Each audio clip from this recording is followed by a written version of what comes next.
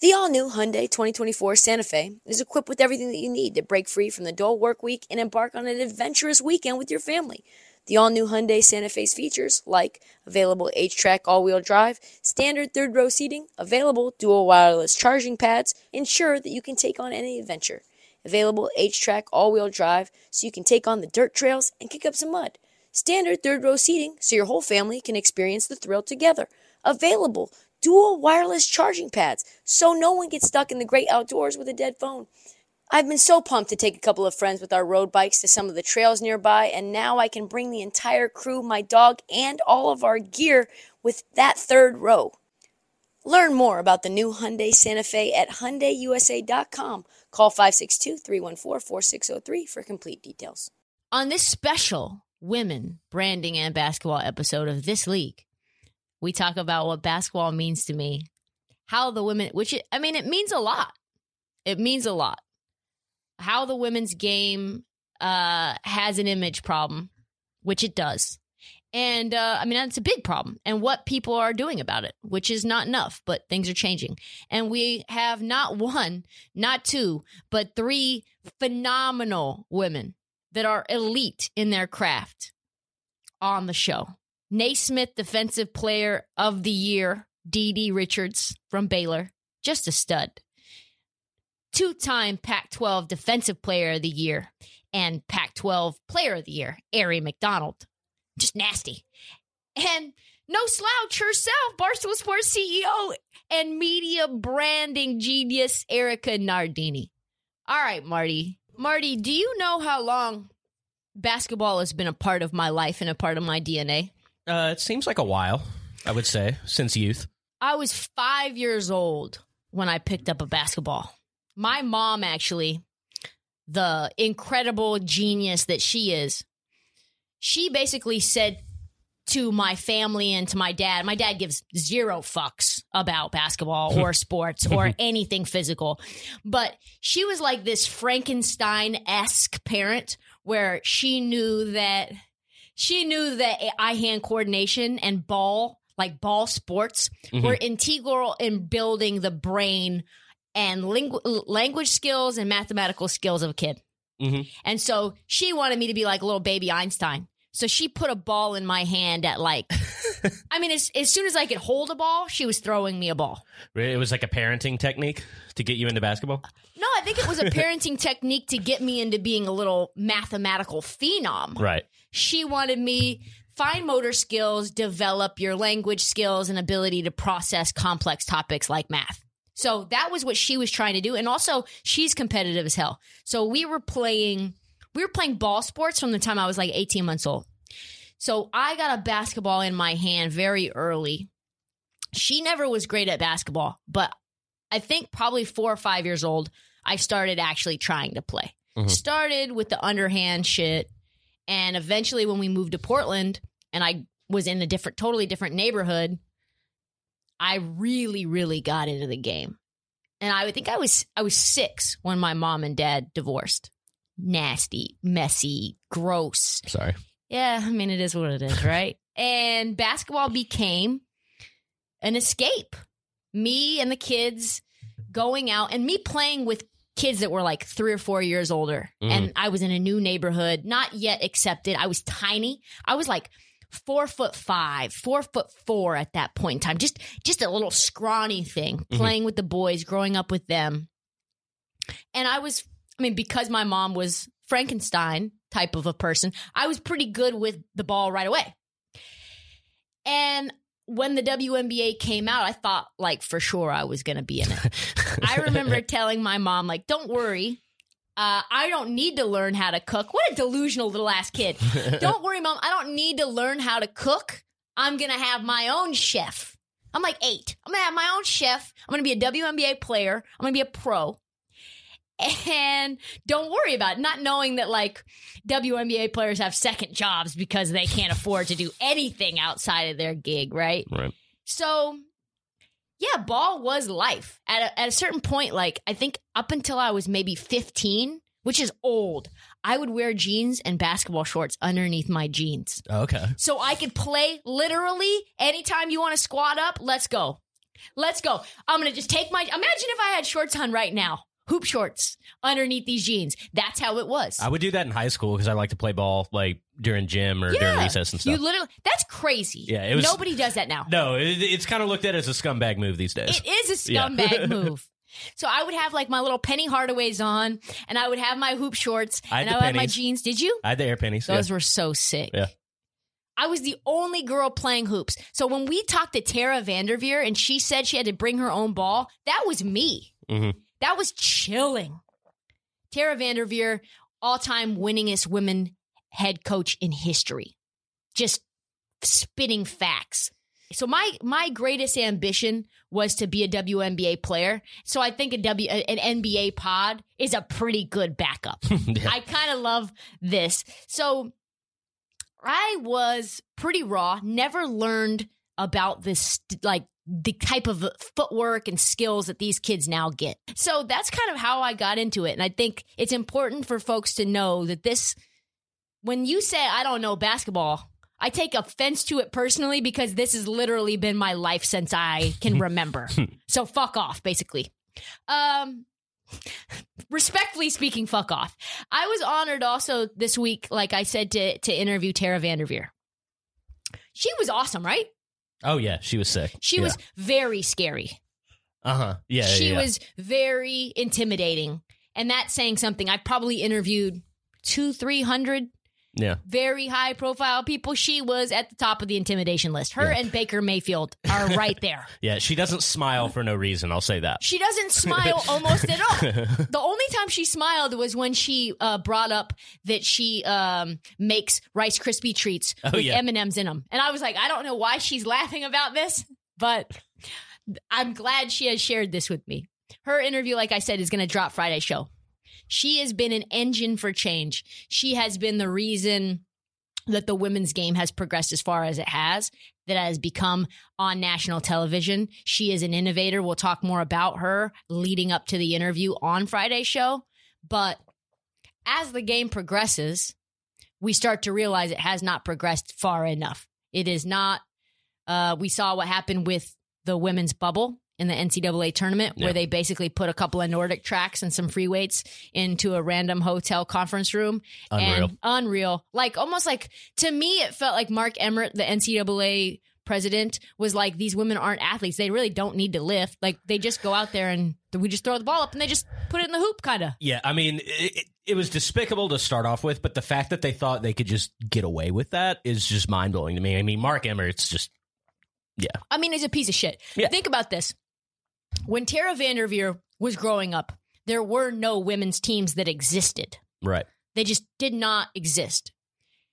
And that's Mark Emmert's time, too. That's what his memory is of basketball, only he has not tried to progress the game forward. So when he thinks of women and basketball, he's not thinking about them as legit elite athletes, which they would give Mark Emmert the business. I would love to see Arie McDonald snatch Mark Emmert's ankles and him say that she's not an athlete, which he would immediately be like, oh my God. There are men who say that the women's game and the women's product just isn't as good. It's just, that's the reason that no one is watching. Not because there aren't enough media members covering the game, because there's just not any resources put into those media reporters showing up and covering them. There's not efforts putting in to doing one-on-ones and big showcases on people like DiDi Richards. Like, I didn't even know until recently about her spinal cord injury because it was not covered. If there was a guy at Baylor that had a spinal cord injury and could not walk for a few days, we would be knowing all about it, right? Oh, yeah. So making these kids, these women, into stars has not been top priority for media outlets. And a lot of the reason is because they don't think that is profitable to put into. But like Field of Dreams, if you build it, they will come. That's what we're starting to see. That's why I wanted to have Erica on, is to get her feedback about how we can build it. As that happens, it's happening at the same time as these new social platforms are emerging, giving players their own control of their personal brand. DiDi Richards has 60,000+ followers on TikTok, and she's 20-something. They can no longer be ignored and are no longer at the mercy of places like ESPN. She's going to build excitement wherever she goes because of her. She's going to dance. She's going to sing. She's going to show her personality, elevating herself, elevating the excitement for the game, elevating her own personal brand. And also, very important to note, those people now can monetize by themselves. We do not need the NCAA to tell us what we can and cannot do. We do not need to be at the mercy of agents or the WNBA to broker us deals with Wheaties, which they're probably going to pay us pennies on the dollar. You know what? If we get an audience, that creator portal on TikTok is a monster. And brands will come find us and they will pay us for those numbers. And that's going to be, I don't think you can underestimate how important a place like TikTok is for the growth of the women's game. Because this stat tells you everything that you need to know. 8 out of the 10 most marketable, popular players in the NCAA tournament were women. That's fucking dope. Yeah, that is sick. So dope. That cannot be overstated. So quickly, before we get into this DiDi Richards interview, let's just briefly, for those who don't know, talk a little bit about her journey. She grew up as a gymnast. She grew tall, fast. Yeah. Her dad got her into the game, and she got into basketball, didn't even want to be involved in basketball, became dominant. She's the defensive player of the year in the entire country. And just this year, in practice, fell, spinal cord injury. The doctors told her she may never walk again. Did you know this story? I didn't. But it's the comeback story of the year. Yeah, it's the comeback story of the year. Mm-hmm. And she played, not only did she play in the same season, she won the award and took Baylor as far as they went. There's 3 players on that team that were integral to that team's success, and she was one of them. Mm-hmm. She is a captivating human and probably going to win an ESPY for that story. So let's get into it. All right, welcome to the pod. This is a special women's episode, a Wednesday episode. We've got the one and only DiDi Richards, 60,000+ followers on TikTok, more on Instagram, killing the Twitter game prior to your arrival at Baylor. Thank you so much for joining us.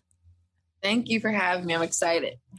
So when Baylor got the number 2 seed, is that when you knew that the fix was in? No, I mean, I should have known, huh? I mean, I should have been the first hint right there. That should have been the giveaway. But no, I was just excited that we even got that far, that we even had a tournament, we even had a selection show this year. So I guess I'm going to see. This was my mom always said, go with the women's intuition. I should have known. Yeah, the gut. That's when I thought to myself, like, I don't know about this. You should have been a 1 seed for sure. It got crazy whenever we played UConn and they started treating UConn like that, like they were the underdogs. I'm like, what? They're the 1 seed, we're the 2 seed. How? Like, what sense does that make? You know? And that just shows you who the real 1 seed is. I'm not saying that. I know. So another thing that was some tomfoolery was that late game no call. Mm-hmm. Take me through on your end what it's like to be on that side at that stage, a call like that or a no call like that. It's really, so like when it happened, you know, I'm sitting on the bench, not even sitting, I'm literally standing the entire time and I'm looking because, you know, at the end of the day, I knew they were going to foul because we had been getting beat up all game. And I don't know how many times I told the refs throughout the game, like, yo, we're not getting the same calls inside. And I just kept telling them our whole game is played inside out. So how are we not getting calls? Like y'all are whistle happy, but y'all aren't calling, you know, the right calls. And they just kept telling me it's the flow of the game. It's all that stuff. So getting to the end of the game and having that happen to us wasn't even shocking because I have been complaining about it all game, but it's sick to know that it was like your season was put at the hands of refs, you know? I just hate that. I hate that for our season and our team because I think we had a really good chance of going pretty far. Yeah, it's interesting because I'm curious whether because you guys are so physical that the fact that you guys set the tone in that physicality, makes it harder for the ref to want to blow that whistle. I can definitely see that. Even being in the Big 12, I feel like we got the short end of the stick because we were Baylor and because we play so rough. So I can honestly see that being the problem. But at the end of the day, it doesn't make it right. And that kind of makes it, more wrong that you can see it happening. But because if we end up shooting 100 free throws a game, we end up shooting 100 free throws a game. But that's our game. And you can't take that away from us, Yeah, you're built that way for a reason. Right. Exactly. I loved Coach Mulkey after the game saying like, I'm not even going to give you a quote. What did you see? And print that in your article. Period. Then coming with the receipts. Seriously, because she had the phone, flipped the phone, took the mask off. It was very. I feel like when you have media, I feel like they should give you time to cool down. I think they caught her at the peak of her anger, honestly. Was there no space between the end of the game and that presser? Oh no, ma'am. We literally had a team huddle. She went and talked to her coaches for like maybe 3-5 minutes, and then they took her and they to media. So I definitely think they got the short end of the stick. They got the angrier Kim. At the end of the day, it's on Kim's time. She goes where she wants to go. But I think she was so ready to talk to somebody. She sped through. She told us what we needed to hear, told us that we're going to leave tonight or that night, and that she was like, let's go, Kyle, let's go, Dejanay, let's go to media. And we're like, okay. Wow. That's crazy. She was like, let's get this out. Let's let them see it. Definitely. Dave said if you don't get injured, you guys win by 10. I think that was a big momentum shifter, right? They went on a 19-0 run. Did you anticipate when you went down that it would change the momentum in that way or that much? I definitely did not anticipate that. Being we're a great team. We're on a great team, so you kind of expect them to hold it down, to say the least. But that's like losing Alyssa Smith or losing Dejanay Carrington. I think if any of us would have went down, it would have been a game changer. And I think that's when you start to realize how much you rely on one another. Like you're everyone's as strong as their weakest link. And once a big link comes out, it's kind of like that's what happens. I mean, it was crazy to watch. I definitely looked down for a second, looked up, and we were only up by 2. And I'm like, whoa, what happened? So it was scary. From the bench, could you feel it? The run happening? Yeah, can you feel that shift? I didn't feel nothing. I didn't see nothing because I was literally trying to get wrapped up. I was getting stretched. They were trying to figure out if there was a knot or if they could feel anything in my hamstring. And I literally looked up and it was 55-53, looked back down to get wrapped, and we were down by 2. And I'm like, okay, we got to move faster. And I said, this is happening quicker than I expected or that anybody expected, So I don't know. It was pretty crazy. It's still shocking. As soon as I got home, I watched the game like 4 times. Wow. Were you like, hey, I got to get out there faster. Like help me out. Definitely. I was trying to figure out it because with a hamstring, he just kept telling me there's nothing I can do. There's nothing I can do. I'm like, just stabilize it for now. Like, because every time I would run, I could feel it kind of jump or whatever. And that feeling, that's what made it almost impossible to go back out there, is the fact that every time I extended my leg, and you know how many times you extend your leg when you run in a game or when you try to play defense. So I'm like, there's no way I can go back out there. But I was hoping that they just needed kind of my presence to feel kind of safer. And I was just hoping that I could just be out there. But I was doing more damage than helping at that point. Yeah. Did you watch the Arizona-UConn game? I did. What was that like? That watching the rest of the tournament was, kind of like a dagger in the heart. I'm happy for the teams that got there that made it to the Final Four or whatever, and I'm happy for Stanford winning. But I know that we should have been there. It was one of those to where I'm like, it's fun watching, but I'm kind of bitter at home, and so it was. I turn it on, turn it off. I turn it on, turn it off. So I watched it on and off. Watched the fourth quarter for sure. It was a good game. I'm hats off to Ari. She's a hooper. Big hooper. I'm most in awe at her height. Like I am her height, her swag. because at that height, people are going to doubt you. And she is continuously making people believers. She has a bag. Her bag is deep. She's quick. It's so sick being that small and being able to finish around the rim the way she does. That's so crazy to me. And the way that she creates space with her pivot foot going around. She did that, I think, a few times last night where she got separation from those girls who were 6'3", Right. 6'4", and still got her shot off, and they were shook. She's really, really good. Did you know that 8 out of the 10 trending athletes this year were women? 8 out of 10? I did not know that. So you guys are becoming, the women's athletes are becoming bigger brands than the men's side in March Madness. I believe it. Why do you think that is? What do you think has changed? I mean, you've got a pretty big social following right now as it is. I really feel like there's no more dominant team. And that's what made the men's game so much fun to watch. There would be a 16 seed beating a 1 seed one day. You know, it's stuff like that made the men's game so much fun to watch. Now, not everybody is trying to go to a UConn. You have Caitlin Clark at Iowa, you know, making a name for Iowa, as well as Megan Gustafson. It's just little things like that where you now have women that are trying to make a name for themselves on their own and put on for their own state or do what they want and go where they want. Not everyone's trying to go to the UConns, the Baylors, the Marylands, the South Carolinas, or the Notre Dames. Everyone's trying to, you know, do their own thing and be that man. And that's what made the men's game so much fun to watch, is that they have so many players that are willing to sacrifice their sacrifice wins in order to get numbers. And I think that's what makes the women's game so much fun to watch now. Yeah, I mean, I think the relatability, the parity and the relatability is huge.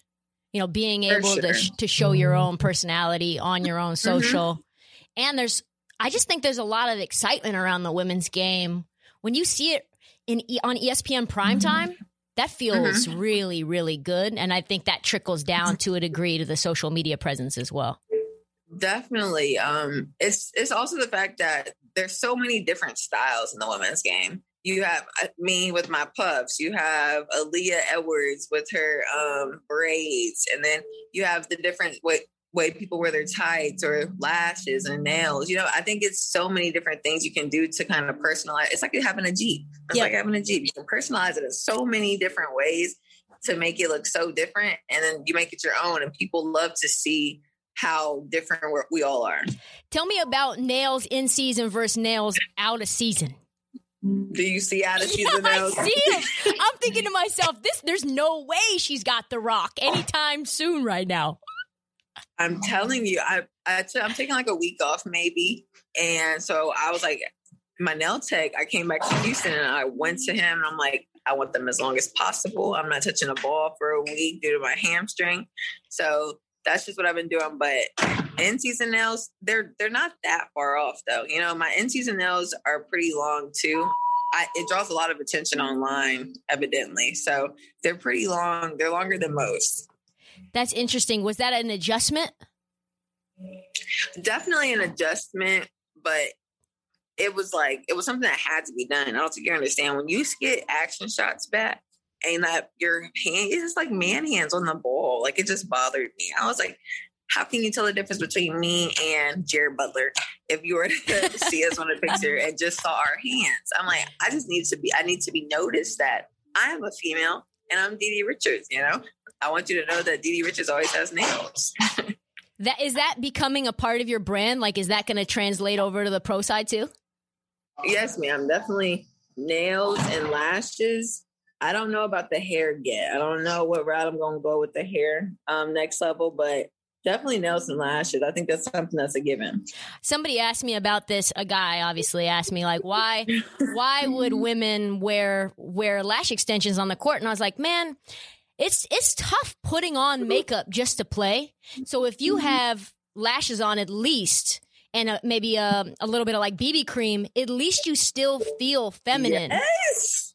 So I just heard about BB cream, y'all, literally the day, like UConn game. Like, and I'm like, I gotta go buy some. And now I'm still go buy some, but I didn't know that was a thing. I wasn't wearing makeup in the games. I just have on my lashes and I do my eyebrows and I put some gloss on. Right. And I'm like looking at all these girls on TV. I'm like, how does their skin look so smooth on camera? And someone told me BB cream. So I can't wait to try BB cream. It's a game changer, and it doesn't mess up your face at all.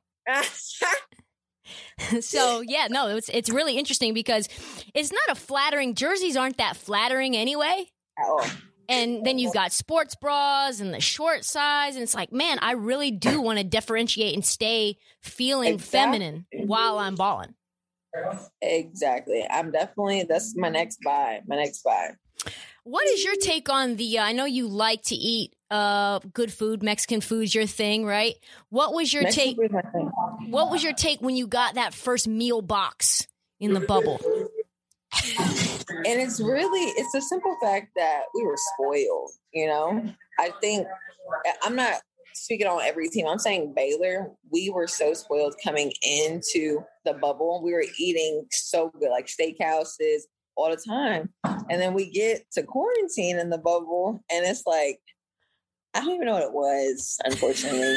I just looked at it, and I was like, who's going to eat that? But like, respectfully, I meant that in a respectful manner. It's just that we were so spoiled. I just was just like, I'm not eating that. But luckily, our coaches, was crazy. Our coaches know us so well. Like, so who is in charge of that is this lady named Jordan Westbrook. And she calls all of us. It's literally the night before we leave for San Antonio. And she's like, y'all need to go to the grocery store. And y'all need to get y'all some things that should last y'all throughout the whole bubble. Because the option they're giving us to give y'all for food, none of y'all are going to eat. And I'm not trying to hear y'all's mouth. So sure enough, we all brought whole duffels of Uncrustables, sandwich meat, sandwich bread, ramen noodles, ravioli, Chef Boyardee's. We just stacked up to where everyone was complaining about food. And we were just like, y'all should have had y'all's duffel bag. Hate to see it. Couldn't be us. Could not be us. Couldn't. I mean, the fact that you even got to the bubble at all, I would say is you personally is probably the story of the year, right? You've gone, you're going to win an ESPY. That's facts. That's facts. You've talked a lot at length about your story and your recovery. But I'm really curious more so about the mental side of the comeback versus just the physical side. Oh, yeah. Especially given the fact that you're one of the most, you're defensive player of the year. So taking a charge is that's in your bag. First charge back after the recovery. Take me through that. How are you thinking about sliding over and putting your body on the line after that? I mean, it was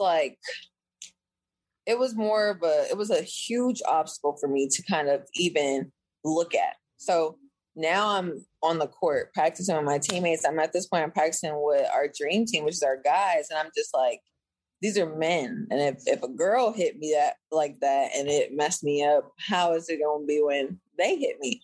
So I think anybody can tell you, when I practiced the first day, I was really timid. I was, going away from bodies. Any screen, I wouldn't hit it. And I think I'm kind of known for hitting the screen and getting over it whenever I'm playing defense. And I definitely was shying away from contact for the first week, maybe. So when was your first in-game charge that you took? It might have been the first game back, UCF, I'm sure. Wow. I got hit hard a couple of times in that game. And, everyone kind of holds their breath, or my team runs up to me and looks at me. I'm like, get me off the ground, y'all. We just got a charge. Screen, I'm like, come on, what are we doing? Wait, so you guys practice against the men regularly? Not our men's team, but our practice squad is guys. So we're going against college men every day. Interesting. That's cool. I know that basketball was not your first love. Gymnastics, right? Right. Yes, ma'am. So how do you go from not caring, if that is the case, if that's true, to it becoming kind of your life's work? I don't know what I didn't like about it. It's just I was so used to kind of chilling with my mom. My dad and my brother would go to practice, So whenever I had my mom, it was my dad comes home one day and it's like, hey, I saw a girls basketball team on the way here. Let's try it out. I'm like, For who? You're not a girl. My little brother's not a girl. So I hated watching it. Because I feel like it made my brother and my dad kind of argue all the time. They were yelling at each other. So I'm like, I'm not trying to do that. I don't need to get yelled at. One thing I don't do is like to get yelled at. So I'm like, Dad, I'm not doing that. So that's really how it happened. And then I started playing, and ever since then, the rest is history. At that point, now I'm having fun with it. Does Coach Mulkey yell? Does she yell? Yeah, but I'm saying, so how does that stack up if you don't like to be yelled at? And she's very much, to me, seems like somebody who's very loose and free with the yell. Mm-hmm. How does that work? It was definitely growing up with my dad yelling every second. And then I only played with one other coach that didn't yell. Like his name is Coach Chuck. He coached me most of my life. And he didn't yell at all because he knew me. And he was like, Didi's so hard on herself. She doesn't need to get yelled at. She knows what she did wrong. But he was the only coach that felt like that after that, because every other coach I was with, they loved to yell. And so it was something that I just came accustomed to. I just got used to it. And luckily though, being with those coaches before Kim, I feel like they really prepared me, because Coach Mulkey, that's a different kind of beast. You got to really have the right mental to be playing with her. I could see how that might be. How would you describe, besides yelling, her coaching style? It was crazy because you wouldn't expect it, but definitely loving. Like she's super caring. Like she's yelling at you, yes, but at the same time, she's like nurturing you. Like that was like my mom away from home. I love Coach Mulkey. She definitely made it feel like a home whenever I was at Baylor, regardless of her yelling at me most of the time. You know, it's interesting. She turns elite, highly recruited players into superstars. Yes. Brittany being one, yourself being one.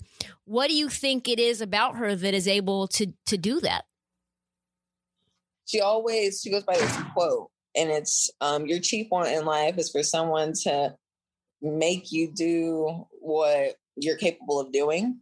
And I think she really takes that to heart, because like you said, she has this thing of taking really elite players and making them monsters. So that's really what drew me here, was that fact that she has like a spell or something going on, because she's so good at developing different players. And I really think it's her want to see everyone succeed, and then let alone her ability to compete. She's a super competitive person. You think she would be good as an NBA coach? You think that would be something that would translate over? Definitely. I think she's one of those people that they're going to succeed at whatever they do. That's Coach Mulkey. And she has this, like this talent of being able to get the best out of anybody. And it's been only, a couple transfer, yes, but she has this thing where she can get the best out of you for sure. And I feel like if you want her at a WNBA, in high school, college, wherever you are in the NBA, I feel like that's all you really need to do to be a good coach, is to be able to get the best out of someone. Yeah, she talked about passion. She went on one of our podcasts and talked about how she's able to use her voice to inject passion into her players and get them to, like you said, get the best out of them. Mm-hmm. There are NBA teams that are struggling with passion right now. Right. Boston Celtics being one of them. I think Brad Stevens, we're seeing that he has some issues getting that yelling voice on. Mm-hmm. What do you think would be some potential fits for her in the NBA in terms of teams? I want her to, me selfishly speaking, to go to LA so I can go visit. I have a crush on Kuzma. Don't we all, Kuz? I need her to go there so I can go. So I'm going to say LA selfishly, but I definitely feel like teams like OKC that are kind of just struggling to get over that hump, I think they just need a push. So OKC, and then I was going to say Brooklyn in the last years, but they've recruited well. So I can't wait to see, them keep prospering, when everyone gets healthy. But definitely just teams that are struggling to get over the hump, I would stick a Kim there. Like I would really go get Kim. Same. Yeah, I think that would be a good fit for sure. You mentioned that you're a Kuzma fan, but you're also a LeBron fan. Right. I love LeBron. You said that the reason that Bron is better than Jordan is because his defensive versatility. Obviously, you have quite a bit of defensive versatility. Do you think defense is more important than offense? I just say like this. If I score 1 point and I hold you to 0, who's going to win the game? Because I feel like you can't score on me. And if I'm playing better defense than you are offensively, then I'm going to win. And so that's why I've always felt like defense makes a huge difference in like a game, especially if you stop them early. Like if you kill their confidence early on defense, they're not going to hit any more shots on you no more. You're going to get a flow because defense leads to offense. I can get a steal and boom, we're going out for a layup. It's just things like that. That's why I've always felt like defense is going to win you games. Who's the equivalent of you in the NBA? I hear a lot of different things, actually. I hear like what's his name? I hear Draymond Green. Woo, I like that. That's crazy. And when I heard that, and then everyone keeps saying I have potential to be a Magic Johnson. And I'm just like, okay, these are good names I'm hearing. These are big names, yeah. But it's definitely people that are going the extra mile or working hard workers that are going to do the little things that aren't really shown on the stat sheet. They love to compare me to people like that, which I understand. I know that it's beyond your control, but I would be remiss to not ask what places would be great fits for you in the WNBA. So I don't know. I feel like I'm a more of a chameleon. You could put me anywhere and I'm gonna get along. I'm gonna figure myself out for sure.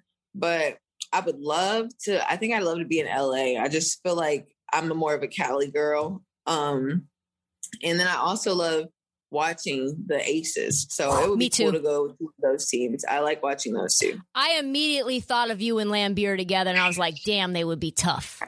I've heard that multiple times now. I'm kind of scared that I hope it doesn't go bad. Like, I don't know. Because I've been hearing that a lot. So I'm like, I hope so everyone can see it fit. I can see it fit. I want to go there. So I hope it works out. And it's close to LA. It's only like a 30, 40-minute flight. So you'd be in and out. You'd be in and out. Dave Portnoy, huge Didi fan. I rarely ever hear him say how much he loves an athlete.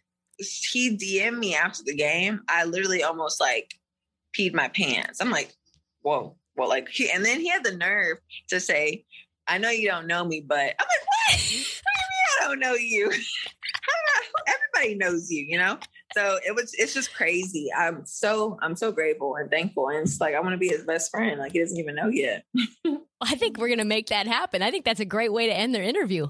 I will, I'm going to let him know that you're in town. See if we can make a little magic. All right. So give me your info and I'm going to let him know and tell him you're in town. Okay. How can I? You want me to say it right now? Yeah, we'll stop the recording. Okay. Marty, can you stop the recording? Hold on. Let me just close it out. Didi, thank you so much for joining us. I am so grateful and congratulations on all the continued success. And also, hold on one second. And let me just finish. So I've got like things happening in my ear. Didi, thank you so much for coming on. It's an honor. Super grateful that you made the time. Congratulations on all the success. And I'm hoping for the Aces or the Sparks. Thank you so much for having me. This was so much fun. So thank you. Let's talk for a second about the Final Four game between UConn and Baylor, the women's game, of course. Freshman Paige Bueckers. Paige Bueckers. Yes. Naismith Player of the Year, the talk of the town all season. 5'11", ridiculous handles, a great jumper. The player that Diana Taurasi, who is a legend in her own right, said was the best player right now in basketball. Right now at 19 years old, that she's the best in the women's game. It's crazy. That's crazy. And I love Paige Bueckers. I do not want to discredit Paige Bueckers because she is very, very good. She's fun to watch. So I want to say, like, this is no shot to her. But Aari McDonald is 5'6", and Paige Bueckers is 5'11". And Aari McDonald in that Final Four game put Paige Bueckers in jail. Do you know how hard that is? 5'6" to put a player almost a half a foot taller than you in jail? It's tough. 5 for 13. Paige Bueckers was annoyed, frustrated all night. The whole world was thinking about UConn. And you know what? After that game, the whole world was thinking about Aari McDonald. She put up almost 30 on UConn and locked Paige down. The player of the year was neutralized. Had 18, but it was a very, very quiet 18. And inefficient. Gino Auriemma called Aerie Allen Iverson out there. He said she was AI out there, and she looked like AI. She does kind of, yeah. I like that. Crossing fools. Yeah, and that little floater she has. Totally. Yeah. So the world thought that UConn was going to blow the doors off of Arizona. They were 14-point favorites, and it really wasn't close the other way. And Aerie, to go off of the AI reference, was the answer. She was the reason. She was the answer that sent UConn packing on the highest stage. Like you said, handles of AI or Kyrie, locks down like Gary Payton or Pat Beverly. And when she's in the moment, when they interview her during the game, she is a monster. She is not afraid to tell you what's up. I am that girl. I am that bitch. She doesn't say bitch, but she is that bitch. She's going to be a superstar. Yeah. She is so humble. So we talked to her. That's the next interview is her. But we also had the chance to speak to the sports information director. He was on the FaceTime as well. He said that, and he's been there a while. He deals with, a sports information director deals with every athlete, male and female, on every sport. Yeah. And he said she was his favorite athlete of all time to work with. Not Nick Foles, not DeAndre Ayton, like plenty of guys and girls coming through those programs. Multiple sports, football and basketball. And it was her. Irreplaceable. A star. Humble. Not a better human being to be around. And that is the girl that is the 2-time Defensive Player of the Year and the Pac-12 Player of the Year as well. I just want to say, preface this interview, she is painfully shy. She took time to warm up. And when she does warm up, she is fascinating. She is charming. She is detailed. And she's a leader. Yeah. She talked about that team playing for her, that she is an extension of the coach on the court. She knows her place. She knows her role. And she's willing to do anything to win. I cannot wait to watch her progress. Lefty. Southpaw on the court, filthy handles, deep range, basketball IQ off the charts, never gets tired, relentless, a pest, swaggy. Ladies and gentlemen, please welcome to this league, Aerie McDonald. Please say Aerie, not Ari, always Aerie, my spirit animal. Like I said, I'm super pumped to have you on. Like, this is for real for me. Like, you were my favorite player in the tournament to watch, hands down. Hands down. This episode for us, it's going to be an all-female episode. I've got you, I've got Dee Dee, and I've got our CEO on. And the main sort of point of the episode is to highlight female athletes and how important it is for them to be brands and how they think about themselves on and off the court as they're building their career. And how, 8 of 10 of the most popular college athletes through March Madness were women. Don't know if you know that, but including you, by the way. Did you not know that? No. Do you not check these things? No. Oh, this is going to be fun. You were one of the youngest players ever to write a Players Tribune article, which is all about how athletes go and tell their stories, how they want them told. Wow, I didn't even know that. That's crazy. Do you see yourself as a brand? I would say now I do. I feel like now that I got my name out there, I think that I definitely see myself as a brand. And I'm excited about that. I want to be that person that little girls look up to. And I hope that through our March Madness run, I hope that I inspired little girls around the world. And older girls. How old are you, Aerie? I'm 22. So I am 12 years older than you, and you inspire me. Wow. That's big facts. Watching you and seeing your story and reading your story has been an absolute delight. I know you're soft-spoken, and I know you're trying to – that's been your story, right? Getting out there more and more and being more extroverted to the world. if you had to describe yourself and how you want the world to see you as a future WNBA star, because that is what you are going to be as a star, how do you want to be perceived? Just off the court, I would like to be perceived as like a quiet person, but then on the court, just like a cold stone killer. Someone who just leaves it all on the floor, just, just relentless and has that like killer instinct, that killer mentality. So, I mean, that's what I want to be perceived as. That. Right? That's almost like a Mamba mentality when you crossed your arms on that court against UConn. It was, when you did that, it felt like Giannis sitting in the middle of the court on Philly. To me, that's how it kind of felt like. I am here. What was that to you? Just that moment. Like you said, it was like, I'm here. Like, this is what I've been waiting for. Like, I'm on this stage now, and I'm just going to do my thing. And that's how I felt. And you were so nasty. Everybody coming into that tournament or into that game was like, Paige Bueckers, UConn, Paige Bueckers, UConn.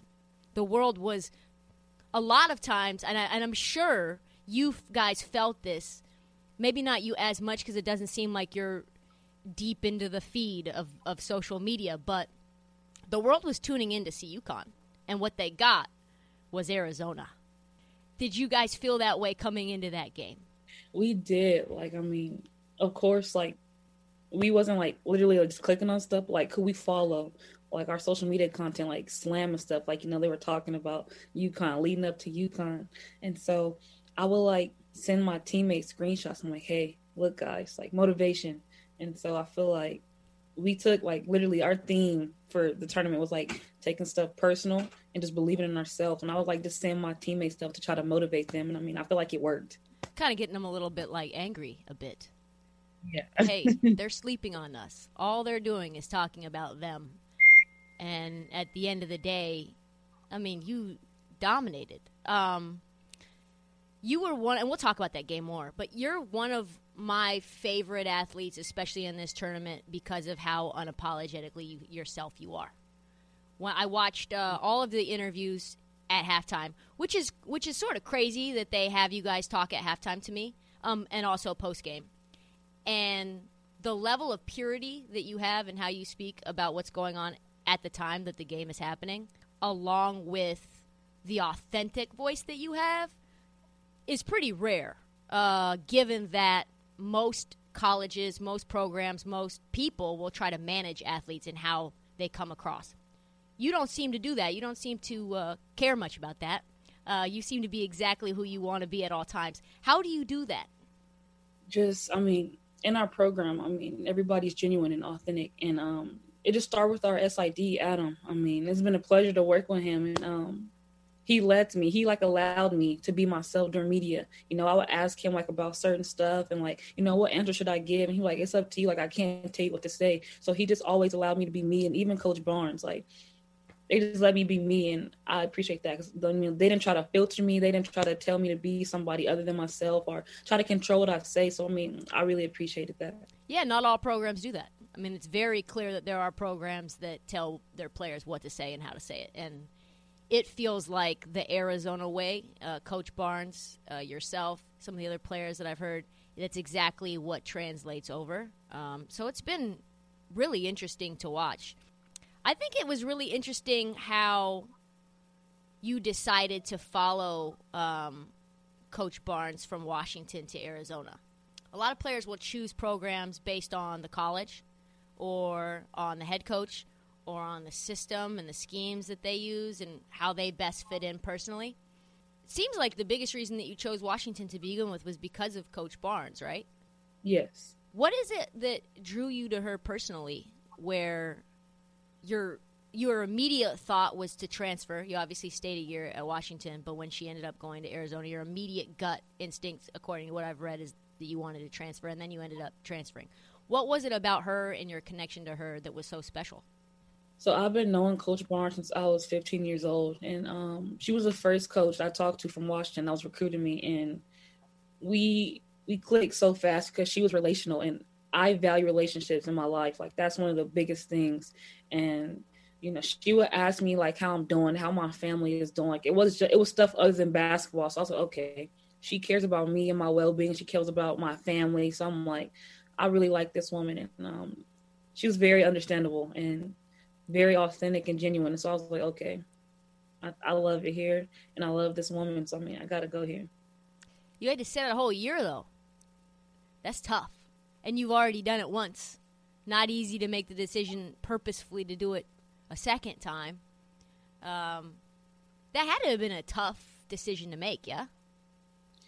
That was so tough. But I've been through before, sitting outside out in high school. So, I mean, I kind of knew, what was ahead. I knew what the team would look like. And I was just like, okay, I was preparing myself. Like, I mean, thankfully that my dad made me a mentally tough person. So, I mean, I was just thinking, like, you got to get some out of this. You got to get better, make your teammates better. And so just work on the things you need to work on and just grow as a leader. So I was just thinking about that as I was sitting out that year. Yeah, you mentioned growing as a leader. What is it like to be with a team but not really with the team?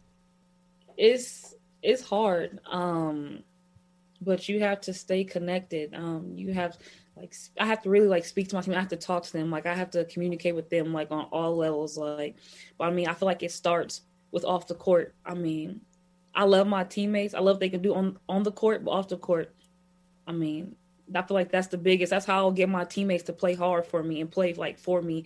So I mean, just checking on them, how they're doing. Oh, let's go get some coffee. Let's go get something to eat. I mean, I feel like it starts off the court, and I mean, I feel like that's how I communicate with my teammates, and I feel like that translates to on the court for us, playing together and just having that intensity. So I mean, I feel like it just starts there.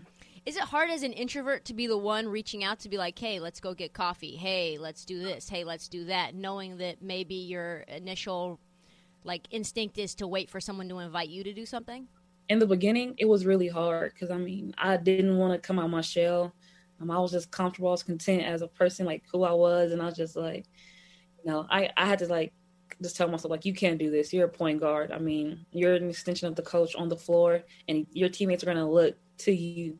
So I was like, all right, let me just get out my zone. So I just started, when I first got to Arizona, I was just getting to know my teammates better. And just the year after that, the next year, I just blossomed into a person that, wasn't afraid to tell my teammates the hard stuff, but also love on them and just to get to know them better.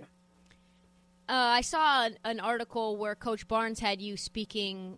Basically, she made you do pretty much everything. Every team building activity that she needed someone to speak at, you had to speak at. That's an interesting experience for her to single you out for your growth.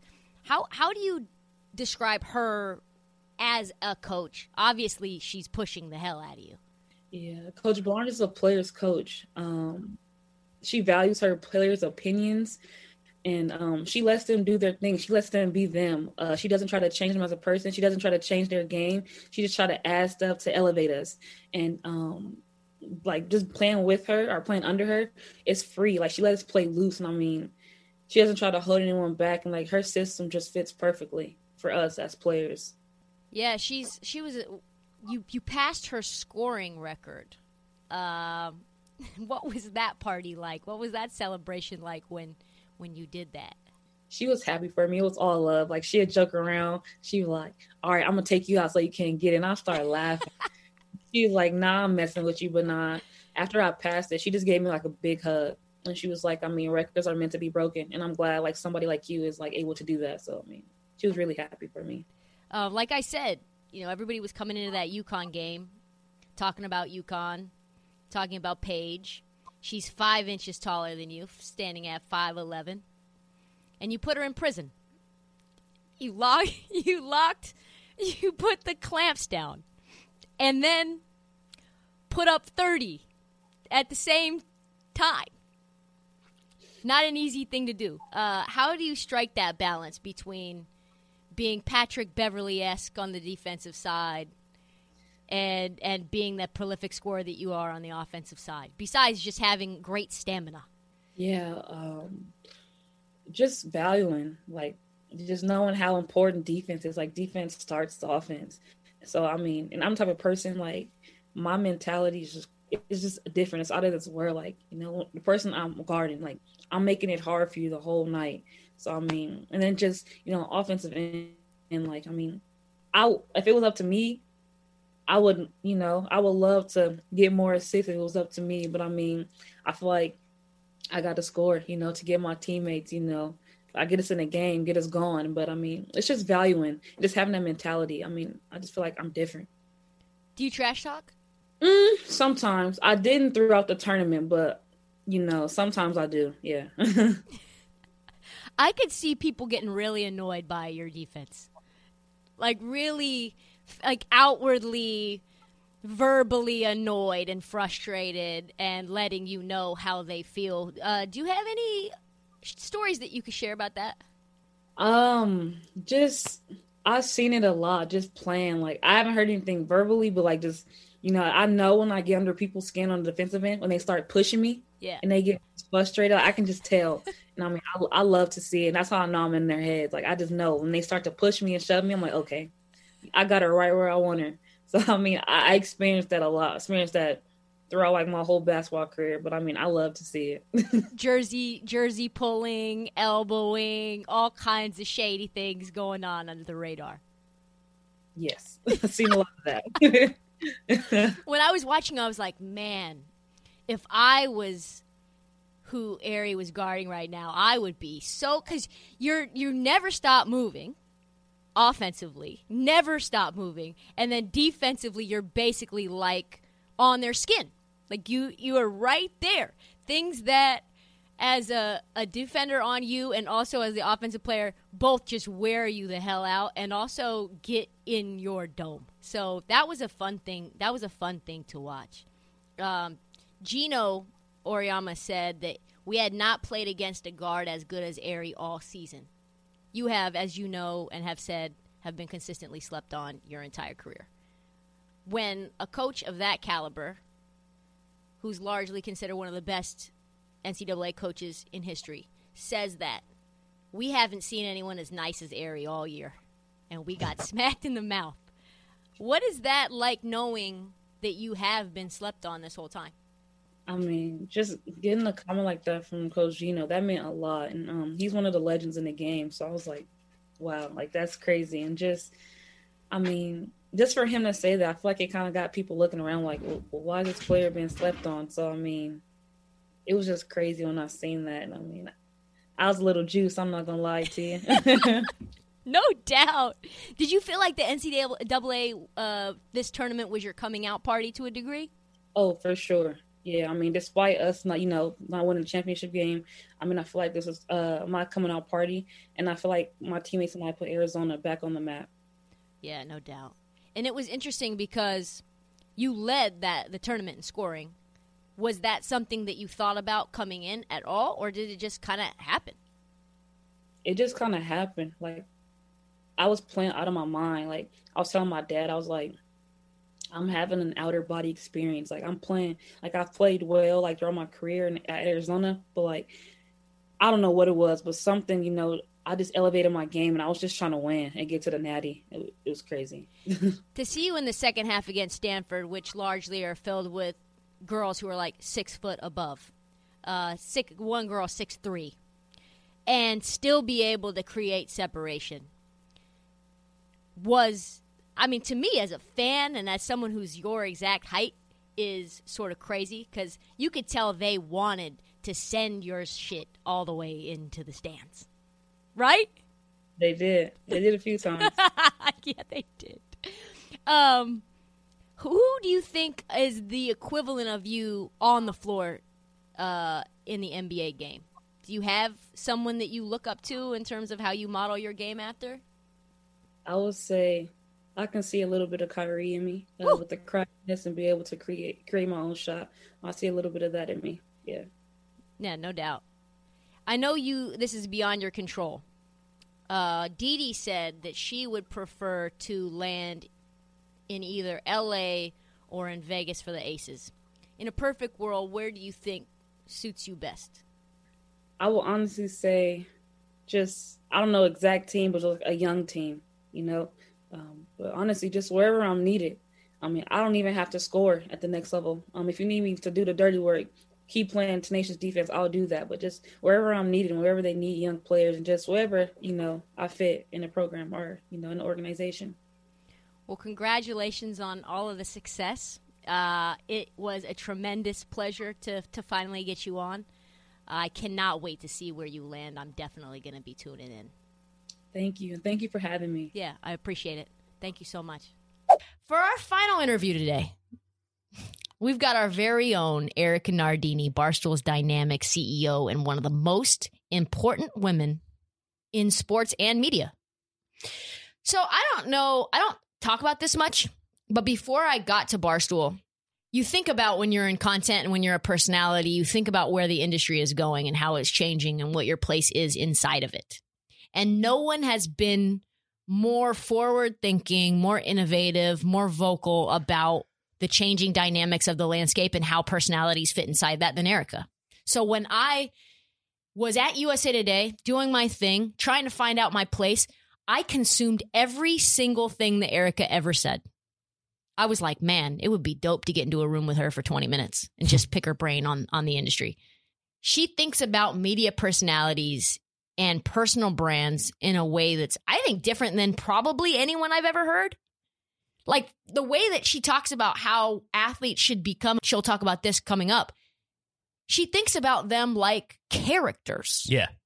Like something that you lean into, not just who you are, your normal everyday, that you are an amped up version of you for the world. Yeah, no, it's really fun to hear her talk about that. Yeah. It really is.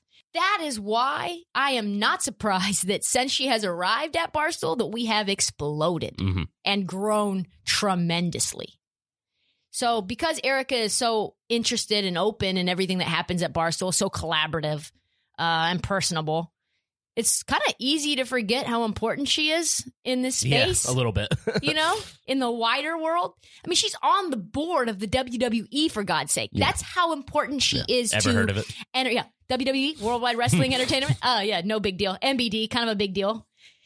It's crazy. She is that important to entertainment, and the WWE is entertainment on the highest stage. And scripted drama, like think about that and translate that into sports, and it's just tremendous. This is a woman who knows sports, who knows branding. So what a better way to wrap up this episode than to get Erika's opinion on branding in the context of women's sports and how we can leverage that to grow the game. Welcome to the pod. Thanks for having me. CEO of Barstool Sports, none other, Erika Nardini. Hi. I am so excited to have you on because I just had on, which will be for Friday's episode, the winningest women's coach of all time in Tara Vanderveer, and then two of the top women's athletes in the NCAA tournament as well. So this is a big episode. Huge episode. So I wanted to talk to you about women's brands. Okay. And women athletes specifically, and how we can use media to not only grow brands, but to grow the game. Okay. No one has been,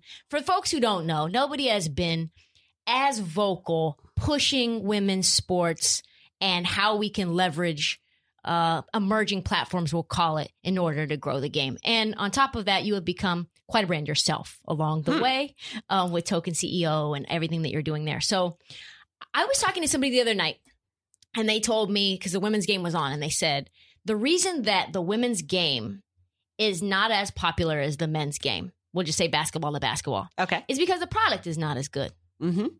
That is the lies that we are told. Yeah, that's like the A1A excuse, which I have to be honest, outside of the Gonzaga game, the UCLA game was electric. That was an amazing game.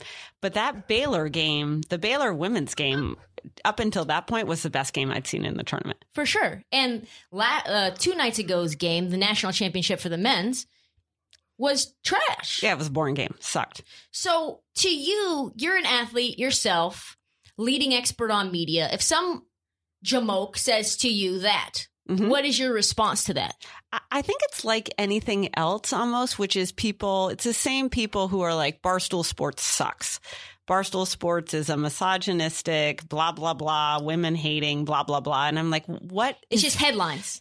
When is the last time you read something on Barstool Sports, watched something on Barstool Sports, clicked on something, And the answer is never. The answer is always never. So I think it's very easy to brush off women's athletics as like, quote unquote, the product isn't as good. Women aren't as fast. Women aren't as strong.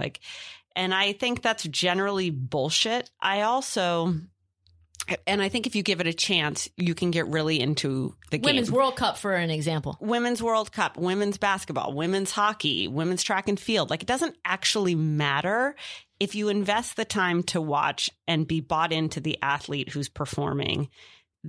Then that excuse, I guess, goes away. I do think that women's athletics has a problem in that the women's athletics still markets women in a way that's a very good girl, perfect, obedient. Yes. Be diminutive. Yep. Have decorum. Like women's athletics, men's athletics have stepped out where you've created these outrageously sized characters. Like I remember, in your world, when I was in, I guess, high school and college, I was really into Duke versus LSU, and I was really into Shaq. I loved Christian Laettner because he was such a dick, and he was such a bad character. And when he put his foot on the gut, like villains. I do love a villain. I love a villain. I think you should be a villain, but that's a different topic for a different show. But he was so bad, and that made him so interesting. And Shaq was so big, and jovial, and he's down in Louisiana, and that's what made him so captivating. And you really haven't seen female athletes break out into these egregiously outsized characters. And I think when you find the Dennis Rodman of women's basketball, and when you find the Shaquille O'Neal of women's hockey, or the Rob Gronkowski, right? Like, I love Kelly Babstock. She's my hockey younger sister, basically. And I think Babs is like Gronk. She's like a huge, gregarious, obnoxiously fluid player. And she celebrates well. And so I think that women's athletics needs to embrace some of the violence, some of the drama, because that's the stuff some of the badness, that's the stuff that people glom onto.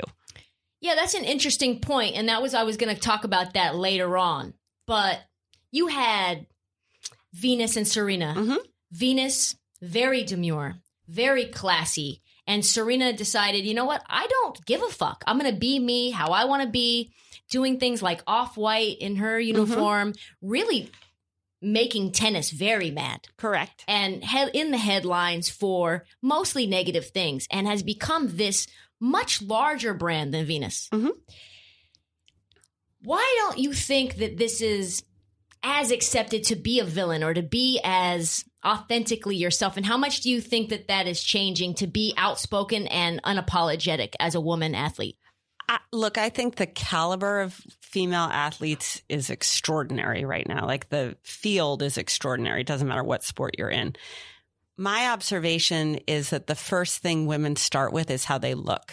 Yeah. Which I noticed in this tournament. The hair was incredible. The nails, the eyelashes, like the look starts first, which is, Serena championed her own look. She was like, fuck you, tennis. I'm not wearing whites. I'm wearing whatever I want.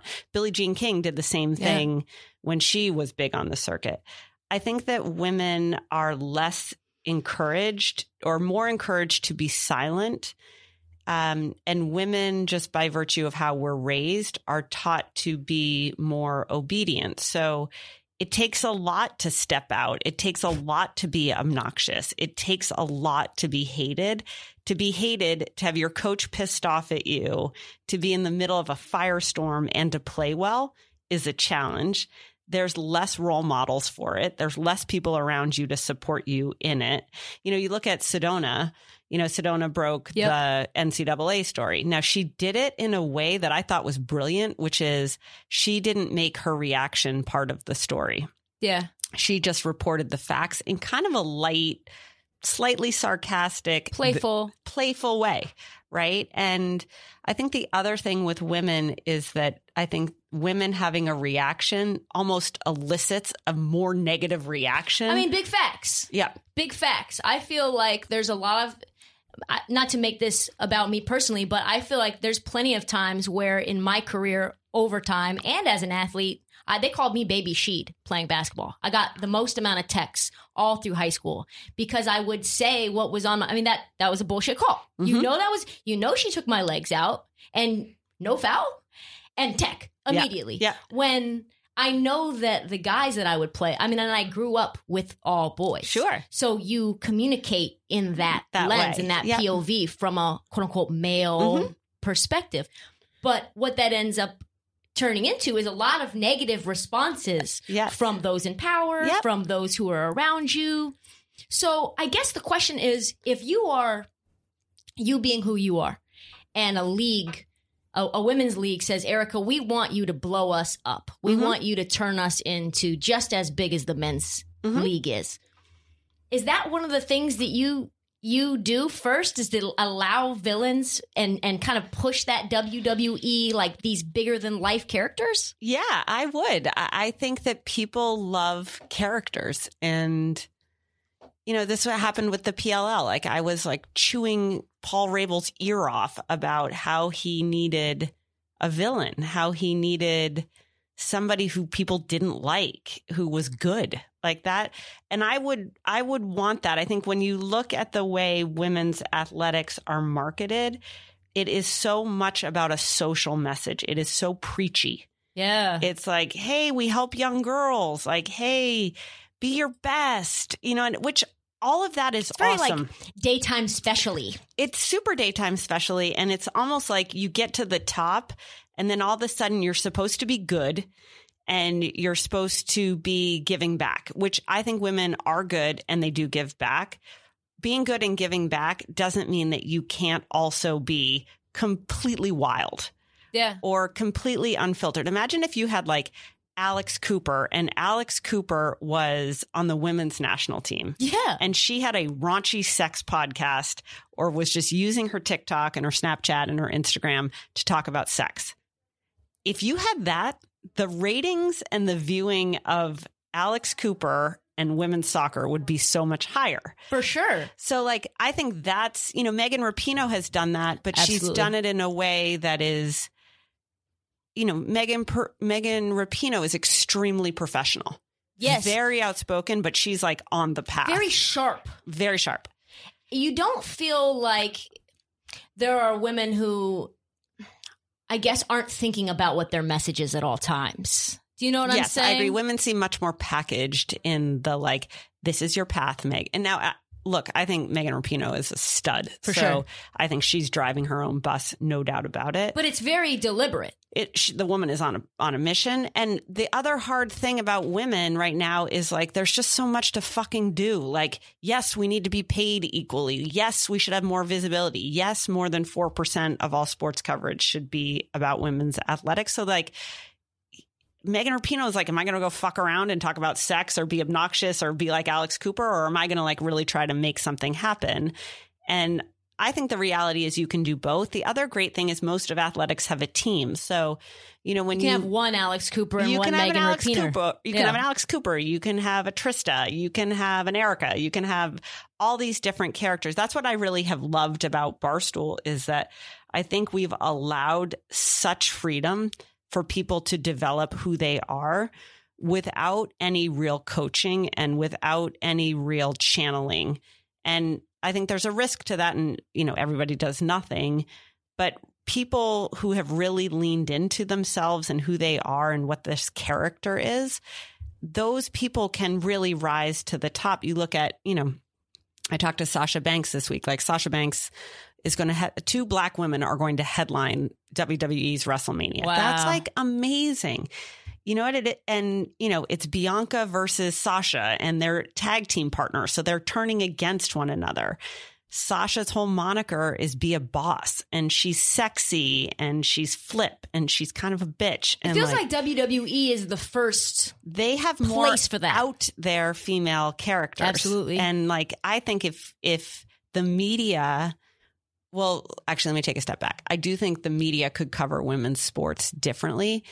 But I'll give you an example. Like I follow on Instagram, like all the gist and see her and like blah, blah, blah. And all of it is trying to portray women as perfect. Yeah. And my thing is like, where is the girl? Like, I don't know who watched Kong did you watch Kong versus Godzilla? No. Fucking excellent movie. Good. But like Kong, like completely blasts Godzilla. And I'm like, where's that? Right. With women. Yeah. Where is the Dennis Rodman? Where is that? But I think a lot of that is the brands that want to align with perfection. Mm-hmm. Well, look, it's going to be a catch-22 because yes, brands like Procter and Gamble and the other CPG companies and beverage companies and banks and everybody wants this, it's great to have a female spokesperson. She's probably way more polished. She's probably extremely obedient. She'll do what you tell her to do. She's going to do the read well, and you have a low risk of controversy. For sure. You get a Dave Portnoy read and you're like, you never really know what you're going to get. But you're going to get 1,000,000 times more followers and traction and visibility from a Dave Portnoy character, someone who's never professed that he's good. Right. Versus this emblem of perfection. So at some point, to really make the money move, you have to gain more audience. And the way you gain more audience is you create a better product or you create a storyline that people can't live without, that they just are so attuned to. So if you were pitching a brand on taking a risk on an athlete that was controversial and outspoken, we don't really have that many of them that are allowed to do that. But say you did have like a Gronkowski or a Dennis Rodman in female form, completely unfiltered, unpackaged, unmanaged, and you wanted to blow her up from a branding perspective, and you had brands other than like, no shot to CBD, but like I think women villains or women characters can do better than that. Yeah, definitely. For sure. Yeah. How do you pitch a woman like that to a brand that is conservative or traditional, like not just like an alcohol company or a drug company? Yeah, I mean, it's the same way with us. Like at the beginning, we had beer companies, we had gambling companies, and then we had just like the direct response soup. And now we work with Verizon and we work with Chevy and we work with big brands who it took them 5 years to come along. I think the really cool thing that's happening right now is if you look at what's happening in the NCAA, female athletes are going to have an avenue for revenue that comes outside of the traditional advertising model and endorsement model of sports. So what that means is that the more influential you are, the more money you will get. And when you think about what makes people influential, it's opinion. And opinion breeds controversy. So what we're talking about is going to happen just by virtue of the lifting of the name, image, and likeness rules. The second thing is you've got to, I think there's a way to spin any brand to be relevant. Are you trying to portray a message of strength? Are you trying to portray a message of empowerment? Are you trying to portray a message of stress or of winning or whatever it is? Like you can parlay any of these things into those attributes. Women's empowerment doesn't need to be like, bling, my teeth are so sparkly white. I'm like so earnest. Like it doesn't, I think what we do, what you do, I think what I'm doing is empowering women. I'm not doing it in a way that is like squeaky clean and perfect. Facts. Like the opposite of that. But I think if, New Balance is like, I want to connect with young women and encourage them to think differently about our brand, that's a great way to do it. And I think the same is true for female athletes. Why is this important? I mean, you've been so vocal at one point, leading the charge for women's hockey, still do. Why is that important to you outside of just being a female athlete and just having a vagina? I love sports. I love sports. Like I love the drama and the just the athleticism and the game and the suspense and the fact that it happens and then it's over. I worked hard to support women's hockey and obviously kind of got burnt on that. So I don't know. I feel actually sad I stopped skating after that happened. You did? Yeah, which kind of bothers me in retrospect, but it just took away my love for it. Do you know what I mean? It was like, fuck these people. Like, why am I putting my heart out there? But man, I think that what I really believe is that the world has changed and that there's so much freedom for new brands and new ideas and new people. And women are going to fill those places. and people of color are going to fill those places, and people with freaky backgrounds or who identify as this, that, or the other thing. All of these spaces are going to be filled by misfits because the world is becoming so open by virtue of social media and the, changing distribution, that it's just going to create a lot of opportunities for women. I think I'm a product of that opportunity. And I just, I want to see people win. How close do you think we are to getting to this place where you do see these villains and these characters in women's sports? I think they're already there, to be honest with you. I think they've always been there. I think, you were in a locker room. I was in a locker room. We had lazy people. We had people who were total bitches. We had people who were goody two-shoes. We had infighting. We had people stealing each other's boyfriends. So we need Hard Knocks for women's sports. We need Hard Knocks for women's sports. That's actually what we should create. That's a good idea. I think that's a fantastic idea. I agree with that. Put that down on your notes. I'm going to put that on my notes. Really quick statement. I just wanted to tell you, Dee Richards came on. Yeah. And you were talking about lashes and nails. Mm-hmm. She said that the reason that she wears long nails is because she wants to make sure that when Getty takes a photo of her shooting a ball, that everyone knows not only is it a woman and not a man's hand, but it's Dee fucking Richards. Yes, see, I love that. She is cognizant of her brand. And I think TikTok and these emerging platforms, and obviously this rule change is a big reason why people are going to be able to take control of their own narrative. Yeah, I think it's so cool. I mean, women are embracing every athlete is embracing the aesthetic. You look at Miles Jones, who's one of my favorite lacrosse players. He's 6'something", 6 huge, and he is a stunning black man with blonde hair. He's got this shock of blonde hair. It makes you look at Miles Jones. The fingernails are the same. The eyelashes make women look, it's the tattoos. I think athletes have always been expressing themselves. You look at The Rock, you look at anybody who wants to build a brand. Part of the brand is how you look. And I think the next phase of it is going to be what people say. And I think that's where people like Sedona have done such a great job. Or as you see, more players mic'd up on the court or on the field or whatever, it's just it will organically happen. And then, to be honest with you, there's such pressure, we face different types of pressure in this company, but NBC, ESPN, Turner, they're under a fuck ton of pressure to feature more women. So it's the whole thing is kind of moving in the right place. Thank you for joining us last minute. You look phenomenal. Laura Ingalls Wilder. Go on YouTube and check out Erica's dress. Thanks for coming on. Okay, bye. Bye. Thank you, guys. That is all the time that we have for the This League special episode podcast. Please please subscribe, please rate, rate and review on Apple and on Spotify. We have This League hoodies on sale in the Barstool Sports Store. We also are going to be coming out with playoff merch soon. Please do not forget to follow us at This League and at Trista Crick on TikTok and on Instagram. Please watch the interviews on YouTube because I think that they're much better visually. And then follow us on Twitter and Facebook. Thank you so much for listening. Tune in Friday morning for the next episode of This League. We're going to be interviewing the coach of the national champion team, Stanford, Tara Vanderveer. Forgot to mention that earlier in the episode. She's a fucking champion right this second. And the winningest coach of all time in women's game. All right, we'll see you Friday morning.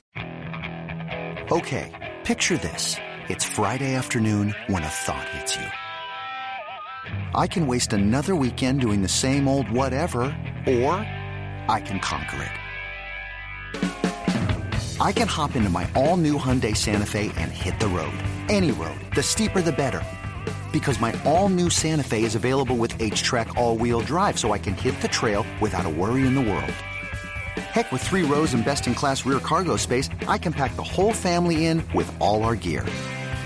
We've got available dual wireless charging for our phones, so we'll never lose touch with civilization, and we won't lose touch with the primordial power of Mother Earth. So which is it? Waste the weekend or do something a little more epic? And conquer it in the all-new Hyundai Santa Fe. Visit HyundaiUSA.com or call 562-314-4603 for more details. Hyundai, there's joy in every journey.